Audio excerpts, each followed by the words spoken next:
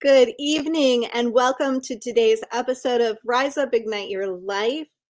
This is Krista Fee, your host, and today we're going to step outside of our conversation of post-traumatic and occupational traumatic stress and shift a little bit of our focus towards the bonds of family.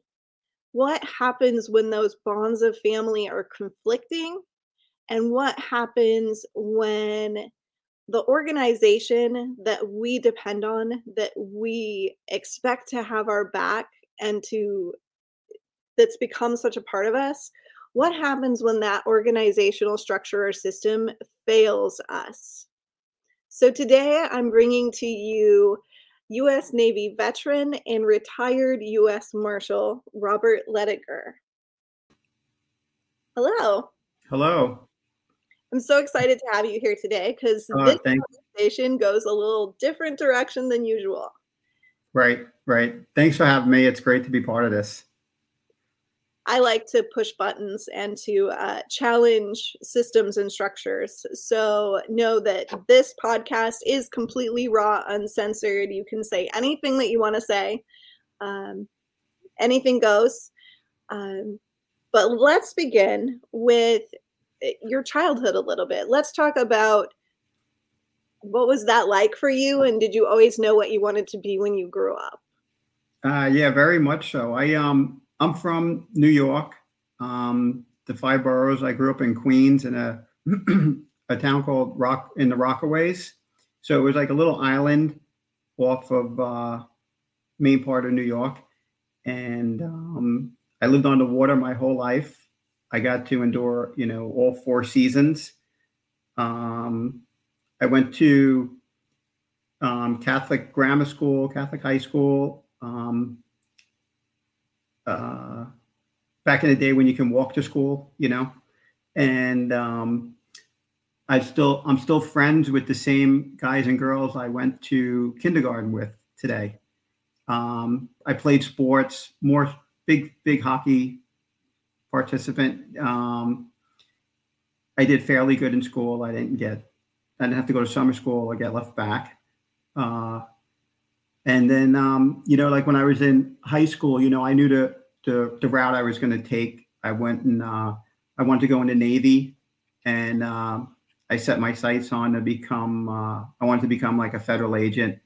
And more or less I was, daydreaming about going to like DEA because, as a teenager, you grow up watching, we watched Miami Vice, and I thought that was the coolest thing in the world, cruising around in a Ferrari and a Scarab boat and, going after the bad guys. So I thought that's what it was all about.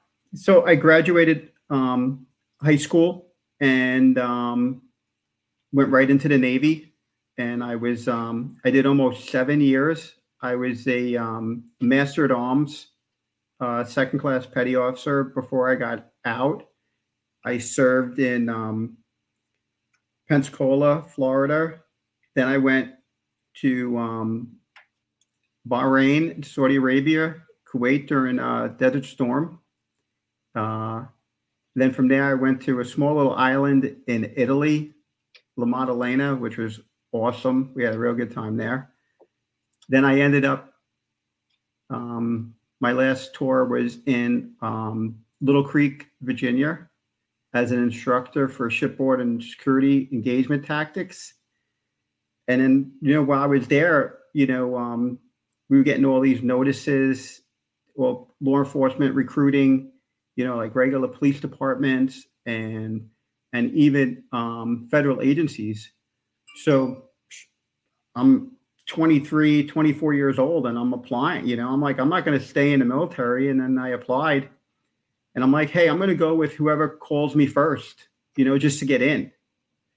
And so I did. And I applied for the U.S. Marshals and this special program they had called Operation Shining Star that they were going for military people, law enforcement, special programs, guys and girls that were in there.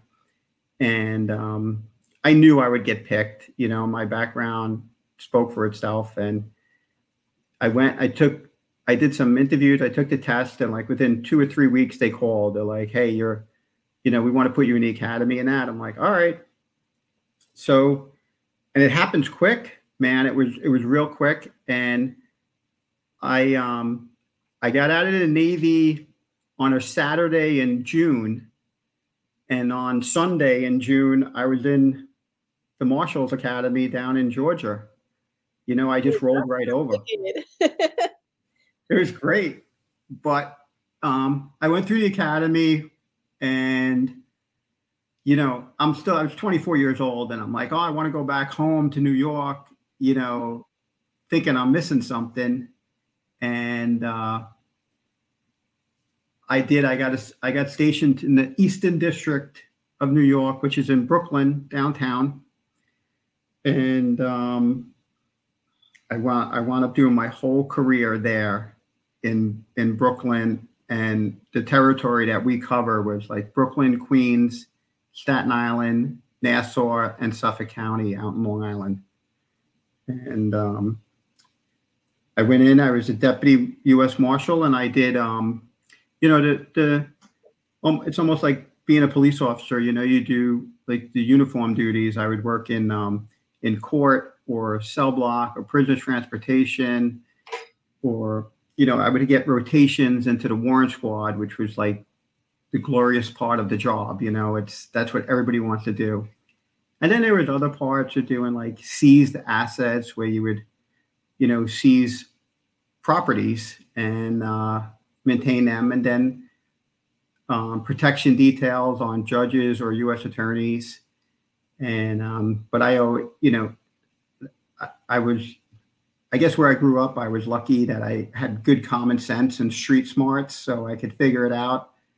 And some of my bosses there, my old chiefs, they saw what I could do, and my background being in the Navy as a MP and an investigator, I slid right into the warrant squad and did that, majority of my career, and it was awesome. It was such an adrenaline rush, doing that stuff. And it's the greatest part of law enforcement. You're going after the bad guys. And I did that, and next thing you know, I put in to be promoted, and I was promoted to supervisor. And I had to work like in different sections in the beginning, but there was no way. My chief was like, we can't do this. We can't put him in a suit and have him talking to the judges every day. It's not, he's talking to the judges like we're back on the street somewhere. And my chief, which is a great guy, and he knew right away. He's like, we got to put him back in the warrant squad. And here I am now. I go back in the warrant squad and supervise the guys that I'm working with, that I used to work with side by side, but now I'm their boss, but it's great because I was one of those guys, and I still am today, is like, I care more about the guys and the girls than leadership. Like you got to fight for the guys, the team out there. And that's what I did my whole career. And my chief knew it, and we would butt heads. And I'm like, it's all about, the guys and the girls on the street, not, headquarters. I don't care what the people in headquarters are doing. They're 9 to 5. These guys are, 24/7 at work, warrants in the street and doing the job. So that put me over the top with everybody. They knew how I stood and what I was going to get taken care of. And like I said, I worked in Brooklyn. It was great. You have the best cases in the world going on. I mean, that's it. I mean, everything's happening there. And we had some great jobs, and made a lot of history. Like, I'm proud to say that I was one of the marshals involved with El Chapo, and it was in my district. My guys were part of that investigation. It was just great. And we made some notable arrests for the district and for the whole marshal service in general. Like, we put them on the map. So, and as exciting and wonderful as the job is, you faced some extraordinary risks and you paid the price for that. You were involved in shooting incidents?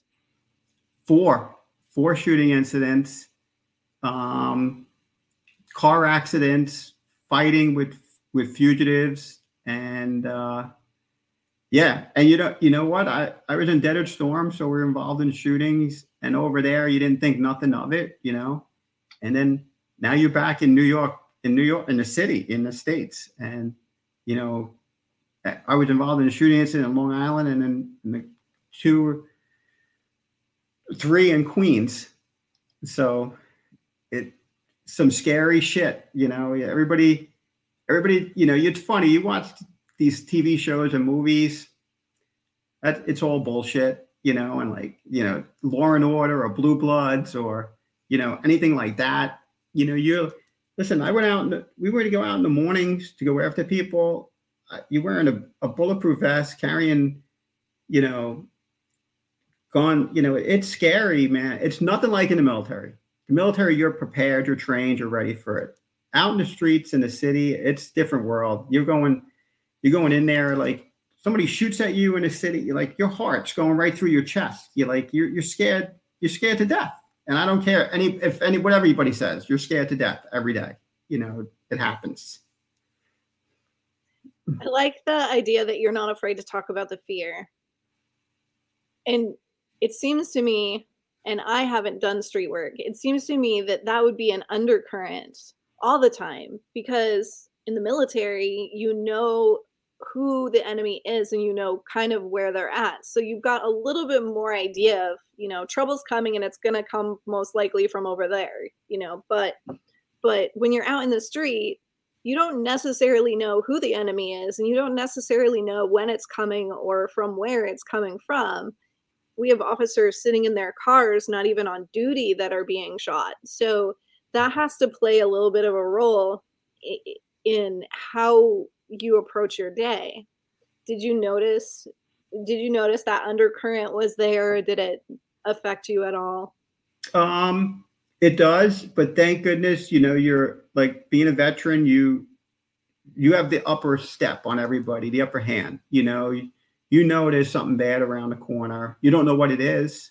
In the military, it was great. I had a lot more people with me than, the 8 to 12 people we went on the street out with, and everybody's displaced, and you're going up into big high-rise buildings in the ghetto. It's like, you don't know where you're going to get, where it's coming from. You lose communications. Your cell phone goes down, a handheld radio goes down. You're on the 18th floor of a building. There's no comms, and there's 5 of you up there. There's 1 or 2 people on the roof. There's 2 people on the ground. There's 1 person just watching our cars, because people are going to come by and ransack our vehicles. So you have to put somebody just with your cars. And then you're going into an apartment that they're all the same, but they're cluttered with so much garbage. You don't know who's in. You're hoping the bad guy that you're looking for is in there. And then there's, 5 or 6, 7 other people. And now there's only 5 of you against all these people. You got to put them on the ground. You lose light. You walk around with a flashlight, and your batteries go dead. Your gun's in your hand. You're just trying to get by, to make it happen, and hope people cooperate. And it's never goes that they don't. Nobody does. It's not like you're knocking on the door saying, "Hello, good morning. Is Mike there?" It's You get greeted a different way. So I hear you saying that you felt like your military service was invaluable in your law enforcement service. Yeah, I believe that 100%, especially going in the military young and being trained.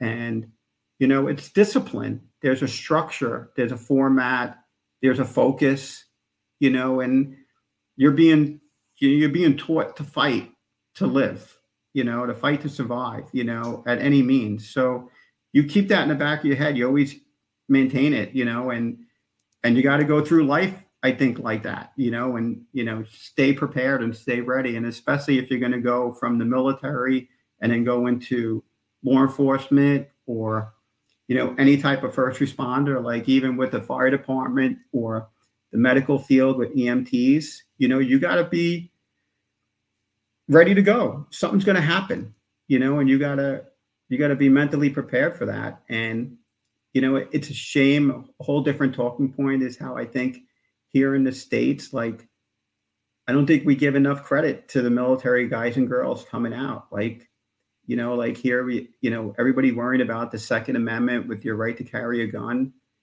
I mean, holy shit, the first person that should be given a gun is ex-military, a veteran. Like they were trained, they know what they're doing, and that should be, even when you put police tests out there, the first person that you should pick is a veteran who stood a post, who walked a beat, knows what it's like, instead of some college kid, because he or she did, was the valedictorian.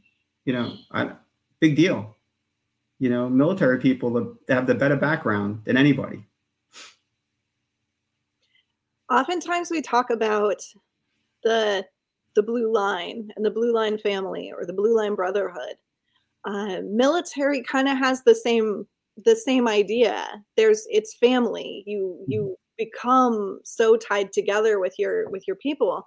So for you had two separate worlds that you were committed to and dedicated to, and you experienced a collision of those worlds. Do you want to talk about that a little bit? Yeah, totally. I brought that from my background. Even before I went in the military, I believed in, friendship and, family and, like gatherings and getting togethers. And, when I was in the military, it seemed like my apartment was like Grand Central. Everybody met at my place, before we went out or anything. And I carried that over when I became a marshal. And for years, my wife and I, every year, would have a huge barbecue pool party at our house and invite everybody from the office over. I mean, I would have over 200 people at my house, and just to build the camaraderie of what it's supposed to be like, like it's, you work together, you're supposed to, you get your coworkers, your friends, your partners, your teammates. And I was a fool because some people took advantage of that, and it's a shame. There's a young lady who works for me while I was a supervisor, and we were part of this huge task force. And our task force was the leaders in the nation. And I mean, they made a TV show about us, Manhunters, on A&E, and so this young lady who's an Army veteran, deputy U.S. Marshal, she earned her spot, and she wanted to be in the Warrant Squad and do it. And I selected her. I put her in there, but she was a female, and she was a lesbian. And some of the guys in the task force didn't like her, didn't want to take orders from her, didn't want to acknowledge her. And she wasn't going to put up with it. She wasn't going to tolerate it. And she kept working through it and doing her job. But every day they made it worse for her. And they, it started out with the bullying and harassing and, busting chops and ball busting. But it was just a little bit more, and it got to the levels of sexual harassment to actually assault against her. And, she brought it to my attention. She told me, she confronted it to me. For her own safety, I took her out of there. And then I confronted the supervisor of those guys. And then I confronted all those guys. And it didn't seem to go right that those guys, I reported to our chiefs knew about it, and it went up to the upper leadership of the agency and headquarters. And they didn't do it the right, like how do you, it's sexual harassment, one-on-one. You separate people. They wanted to keep them all together. You investigate these people. You put people on admin suspension. They didn't do anything. And then because then some other people, my direct leadership, complained about that. And there was arguments going on, and it was going to lead up to actual physical confrontations with people, to include myself against one of the guys who tried to fight me. And he was like, "You're going to go against the blue wall. The blue line. You're going to cross the blue line. You're going to defend her over us." And it's right or wrong. You can't hit her. You can't mess with her property. You can't touch her. You can't make her kiss you. You can't do these things. Like, this is a professional organization. And my own agency, they had people who know those guys do the investigation. And they were like, "Oh, there's no wrongdoing here. It's going to be like office culture. Just some petty." We're like, "No, there's actual crimes that are being taken place."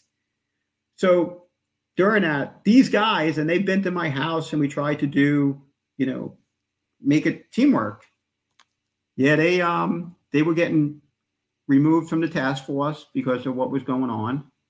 And then all of a sudden they came out and they were like, "Oh, you, Bobby Ledogar, even though we've known you for 5 or 10 years, you're a racist. You say the N-word hundreds and thousands times a day. And we never wanted to say anything because, we were friends, but we're going to say it today, but not 10 years ago. And not only are you a racist, you steal evidence, you steal money, you sell drugs, you take drugs, and there's so much more. You and your wife have domestics. Your wife is dating a felon before she got with you. You own a business with a felon. All these things that would take up time to investigate. And people knew they were lies. It's just insane. And my own agency, because to save the good name of the task force, because the task force was created after September 11th, funded through Congress off of the Patriot Act. So if that went back to Congress, that there was sexual harassment and against a female lesbian, they would all look really bad, and the funding would be questioned. And my own fellow people, I guess, in my own agency went against me in defending a coworker, another marshal, and had internal affairs investigate me of the lies that were made against me as if they were true. So that started back in 2015. I had to go hire a lawyer because we're federal agents. We don't have unions, and big money. And they proposed to fire me, and it came all out in 2020, 5 years later. And I was working, doing everything under investigations. And 2 months before I could retire in 2020, during the pandemic, when the whole world is shut down, the Marshal Service found it necessary to fire me 2 months before I could retire, when I had my paperwork in, when I was on leave, using leave time instead of playing the game that we know so many people did during the pandemic to score. And I was terminated, and I was fired, and I lost everything. I lost my pension, my medical benefits, everything. And then, people talk about it today, well, your good name was destroyed. I have a great name. I have support of hundreds and thousands of people, and they all stood there for me. It was just the leadership of the agency that had their own personal agenda to protect the task force over their own people. So I defended this young lady, and she was protected because the complaint came out and people talked about it, like, leave her alone, don't mess with her. And during the stuff that was going on with me, she filed an EEO, and it got really intense against her, and there was a lot of pressure. And she just settled with the Marshal Service on her EEO. They gave her a lot of money. They promoted her and restored any time that she had lost. And of course, she couldn't talk about it. But as I defended her, we sit here today, she's defending me for defending her.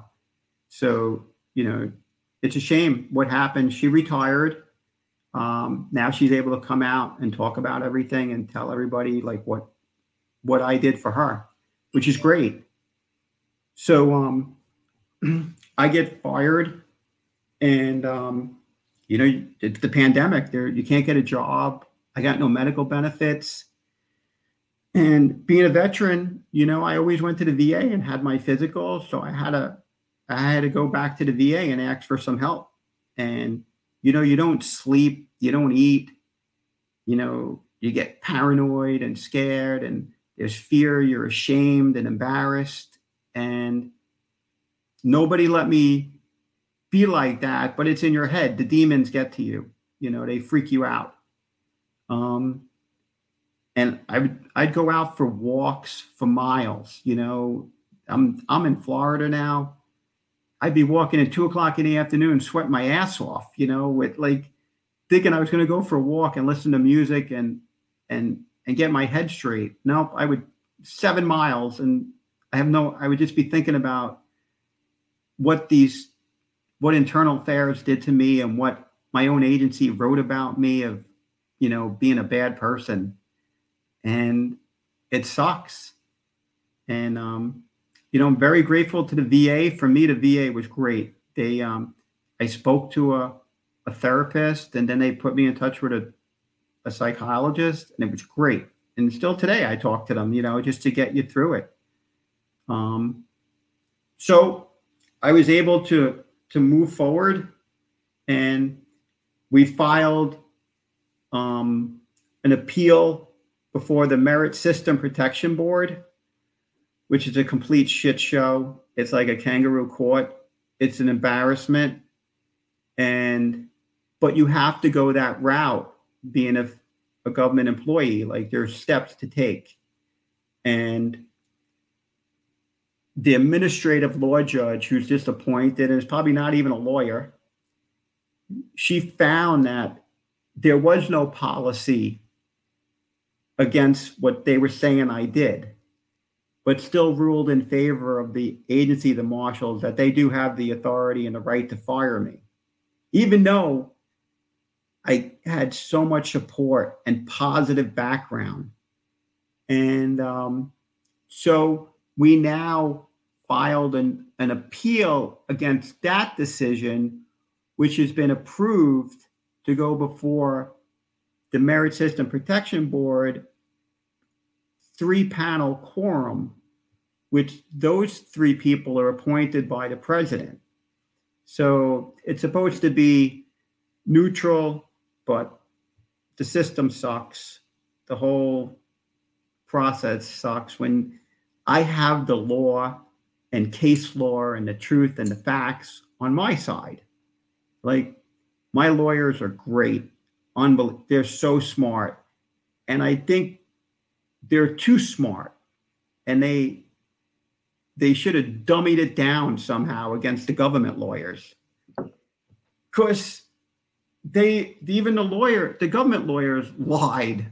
And they cherry pick, your statements, and they pull sentences from other interviews, and it just confuses the judge who was in over a head. It was total. It's like, my case is so complex, but my wife is awesome. She's a superstar. She was right there for me to today. My parents, my friends, family, coworkers, everybody. And we sit here today, and my case is still pending the appeal, but I landed on my feet. You got to trust some people, even people you don't know. Like, they come out, like, people do help people. And I made some great connections, and there's a couple of awesome people who helped me and coached me and guide me on what to do. And it's an honorable thing. What I did is I got my retirement. I retired. I used the government against the government. I didn't break any rules or any laws or any policy violations. I used their own policies and programs to benefit me, and it worked. And I'm fully retired now after 32 years in the government, full pension. And what's so rewarding about it is that a few months ago, my chief was confronted by one of the lawyers from the marshals, and she asked him, how did I do it? And he was able just to smile at her and be like, I don't know what you're talking about. Give him a call if you want to know how to do your job. And I still know they're mad that, I won, but I really, even when you win, you lose, you messed up my head. You took a piece of me that's never going to be the same again. And it sucks, but you can't let it kill you. And trust me, people who go through what I went through, and even worse, they want you, and they are your own people. They want you to die. They want you to kill yourself. They want you to get more jammed up than the situation you're in. And that sucks. That really sucks that other Americans want to try to screw over another American for nothing. Like, I mean, listen, if I was a criminal, no problem. Put me in jail. But I'm not. But don't treat me like a criminal over administrative policy bullshit. And it just blows your mind. So today, I'm retired. I have full medical benefits. My wife is very happy. My parents are happy, proud of me. My friends are so happy for us. And while I was going through all this stuff, without making any phone calls or asking people for help or favors, I was able to go out and get a job just because I had to provide for my family and protect them. And I am now a security consultant for a private organization, which is awesome. And I travel throughout, mainly the South, but I do go out to the West or up North. And, I do security training and physical security assessments and discussions about security awareness. And people know who I am because they search you, they Google you before you come there.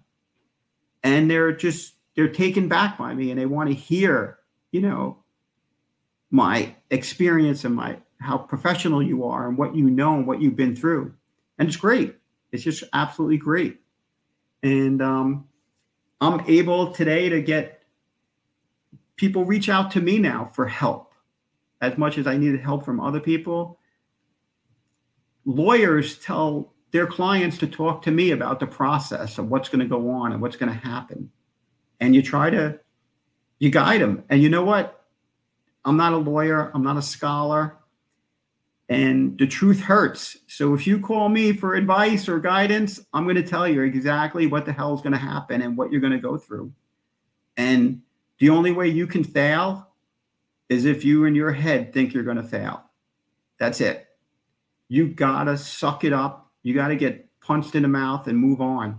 You know, it's like Mike Tyson said, everybody has a plan until you get punched in the mouth. And that's it. You know, and now you punch back and you win. And that's thankfully what I was able to do, you know, and every day is great. Now that you've gotten to the point where the outcome is more known, do you regret at all standing up for her? No, not at all. I have zero regrets. The way I grew up, I have a younger sister, and you know, as going into grammar school, my dad told me, if anybody messes with your sister, beat the shit out of them. That's it. That's it. No one's going to, you know, and I don't play this game, you know, with the being like today's environment, being woke or the different cultures or any of that. Bullshit. If you mess with my wife, I'm going to fight back. And that's what happened here. These guys, you mess with me, you mess with my wife, and that's it. And these guys, some of these guys, and I know who they are, and it's well known, and it's okay. I don't need to put people's names out there or write a list. It's in my head. They came to my house. They put screws in the tires of our cars, in my wife's car. They tried to scare my wife, my mother-in-law who lived with us. They would sit outside our house in unmarked cars to intimidate us. So I hope they look over their shoulders every day because I'm still here. So if you wanted to come after me, and they did, they should have killed me, and they didn't. So mean people suck, and they'll get theirs because I'm still here. Yeah. So there is a whole other conversation that we could go into, and Sure. It's a conversation that takes way more than what you and I can get into. But women in law enforcement, it's still a boys' club, and the idea that for your employee that she was not part of the blue line, that it was you're standing against this blue line when really she's part of this. She's part of that family. She's one of you, but they didn't see her that way. How big of a problem do you think that still is, even despite the efforts that have been made to bring women into an equal position in law enforcement? I agree with what you're saying. I'm not the expert in that because I was very fortunate for the young ladies that worked with me and for me are indestructible. They're unbelievable. Like the girl, Dawn, I can say her name. She's athletic. She plays softball, soccer. She was a soccer coach. She qualified on her weapon. She meet the requirements for her fitness test. She was in decent shape and physically fit. She can control her. She could handle herself, even in a fight, and it's going to happen. As well as two with four other women who I worked with and who later on worked for me. They would kick the shit out of 90% of the guys that I worked with. I mean, these girls, they were in the gym. One girl was a kickboxer. You got to be kidding me. The other was a physical fitness trainer. And that's it. And again, like I was in Brooklyn. So these girls, they got they're shark skin. You're not going to penetrate that. They can fight you off. But I do know that in some parts of it, it is. It's the good old boy program, and exists today because it went against me, and it went against Dawn, who I protected. It went against us, and And sometimes it's not just the guys that are part of the good old boy program. There's some dirty girls that are part of that program. And what's really disgusting for me and what breaks my heart is that the deciding official against me was a female. And I don't care whose feelings I hurt, she's a slob of a person because she was one of my class advisors when I went through basic training, and she personally knew me, and she followed my career because she was one of my personal advisors. Like, I liked her and she liked me, and she knew I was doing really good at the job. And then for her, because she became a headquarters person and was more worried about towing the company line than bringing the truth out. I think, and she retired, and all these bad actors that were part of this all got to retire or transfer out. And then we see it till today how the corruption in law enforcement is coming out so big, where you see these dirty managers and leaders in headquarters positions getting caught up with sexual harassment and fraud, and they have no one to protect themselves now, but they can quick run for the door to retire.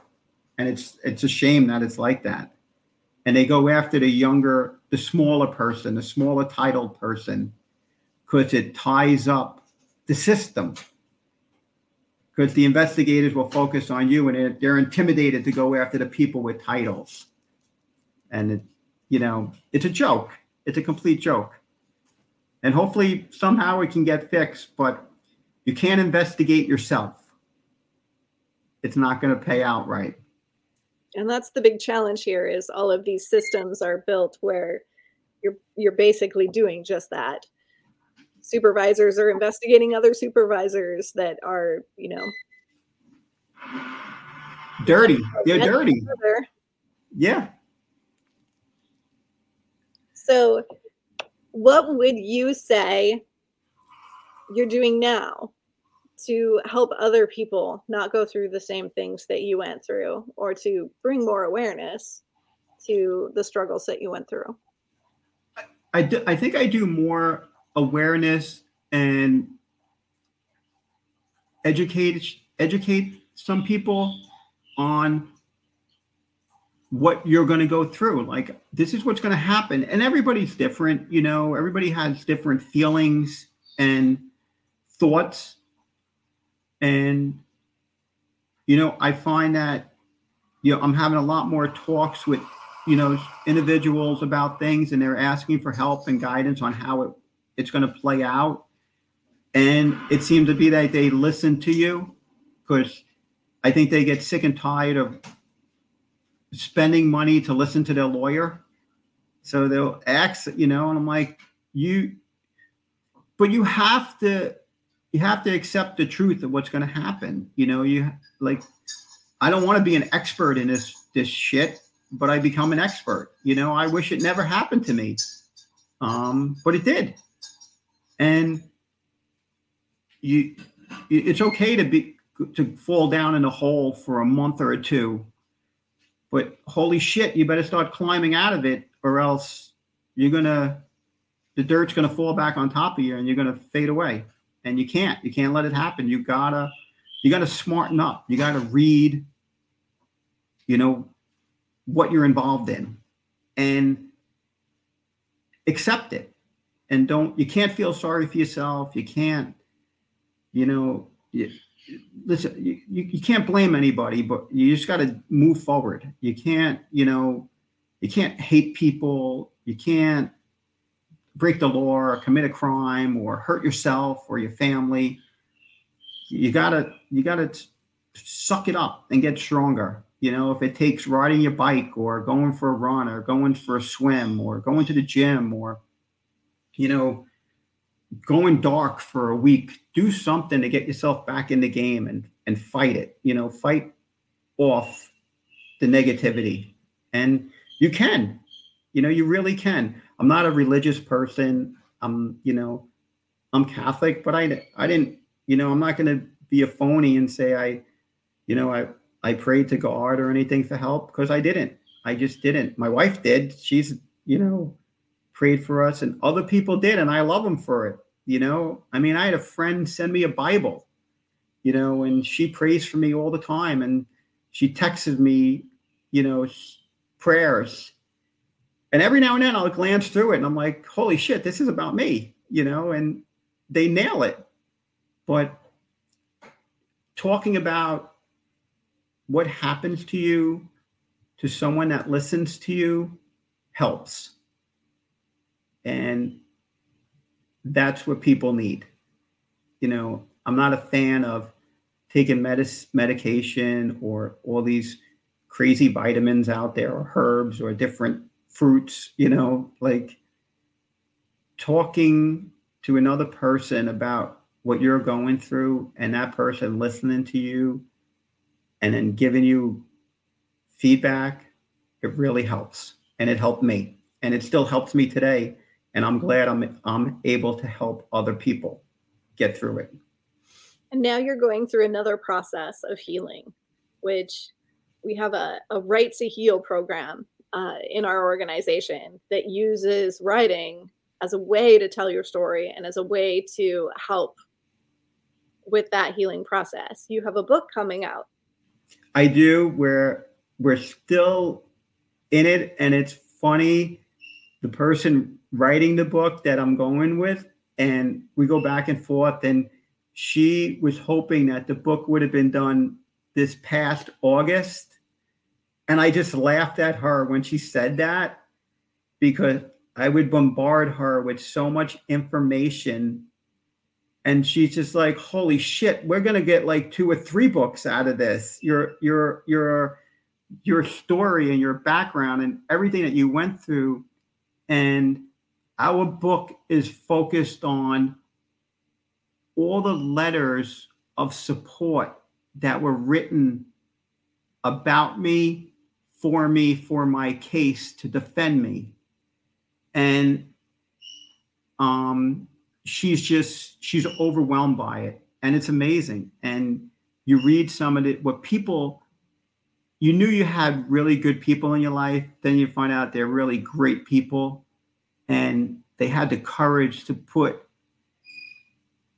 what they wanted to say on paper, and they put their name to it. They put their title to it. They signed it, and they stood proud by it. And for what they did for me is I can never thank them enough. And this is the greatest thanks I got, is to write a book, and for Lady Natalie Riley to believe me and want to do this is just great. And we know that this book is going to help so many people and guide so many people down a better path, and it's inspiring and it's great. I love getting it off my chest. I love writing stuff down now and sharing it with her, because I can't forget it. You just can't forget it. It's just there. And it makes you feel better. Every day is a better day. I love that. Every day is a better day. Yeah.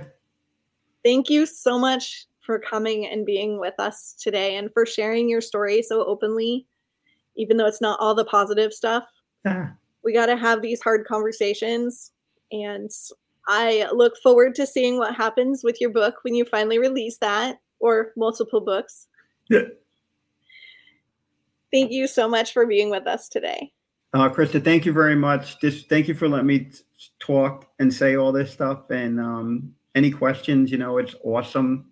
And hopefully, it opens up some eyes, and people listen. But I really appreciate it. Thank you. Thank you. Thank you so much, everybody, for being with us today on this episode of Rise Up, Ignite Your Life. Again, as always, if you would like to support our podcast and help us keep doing this work we're doing, you can click the button below that says support this podcast, or you can make a donation at battle2be.org, BATTLE, the number 2, BE.org. All of the profits from this podcast are given to the Battle to Be 501c3 nonprofit organization, and they are used to provide post-traumatic and occupational stress resources for families in need, and to fund the Ferryman Project, which is our honor, respect, and remember mission, wherein we take one-of-a-kind plaques to families of fallen heroes and hold space for those who feel like they have been left out or closed out of their law enforcement or first responder families that they dedicated their lives to. So again, thank you so much for being here with us today. We are a community funded organization, and we can't do this work without you. So have a fantastic day, and we'll see you on our next episode.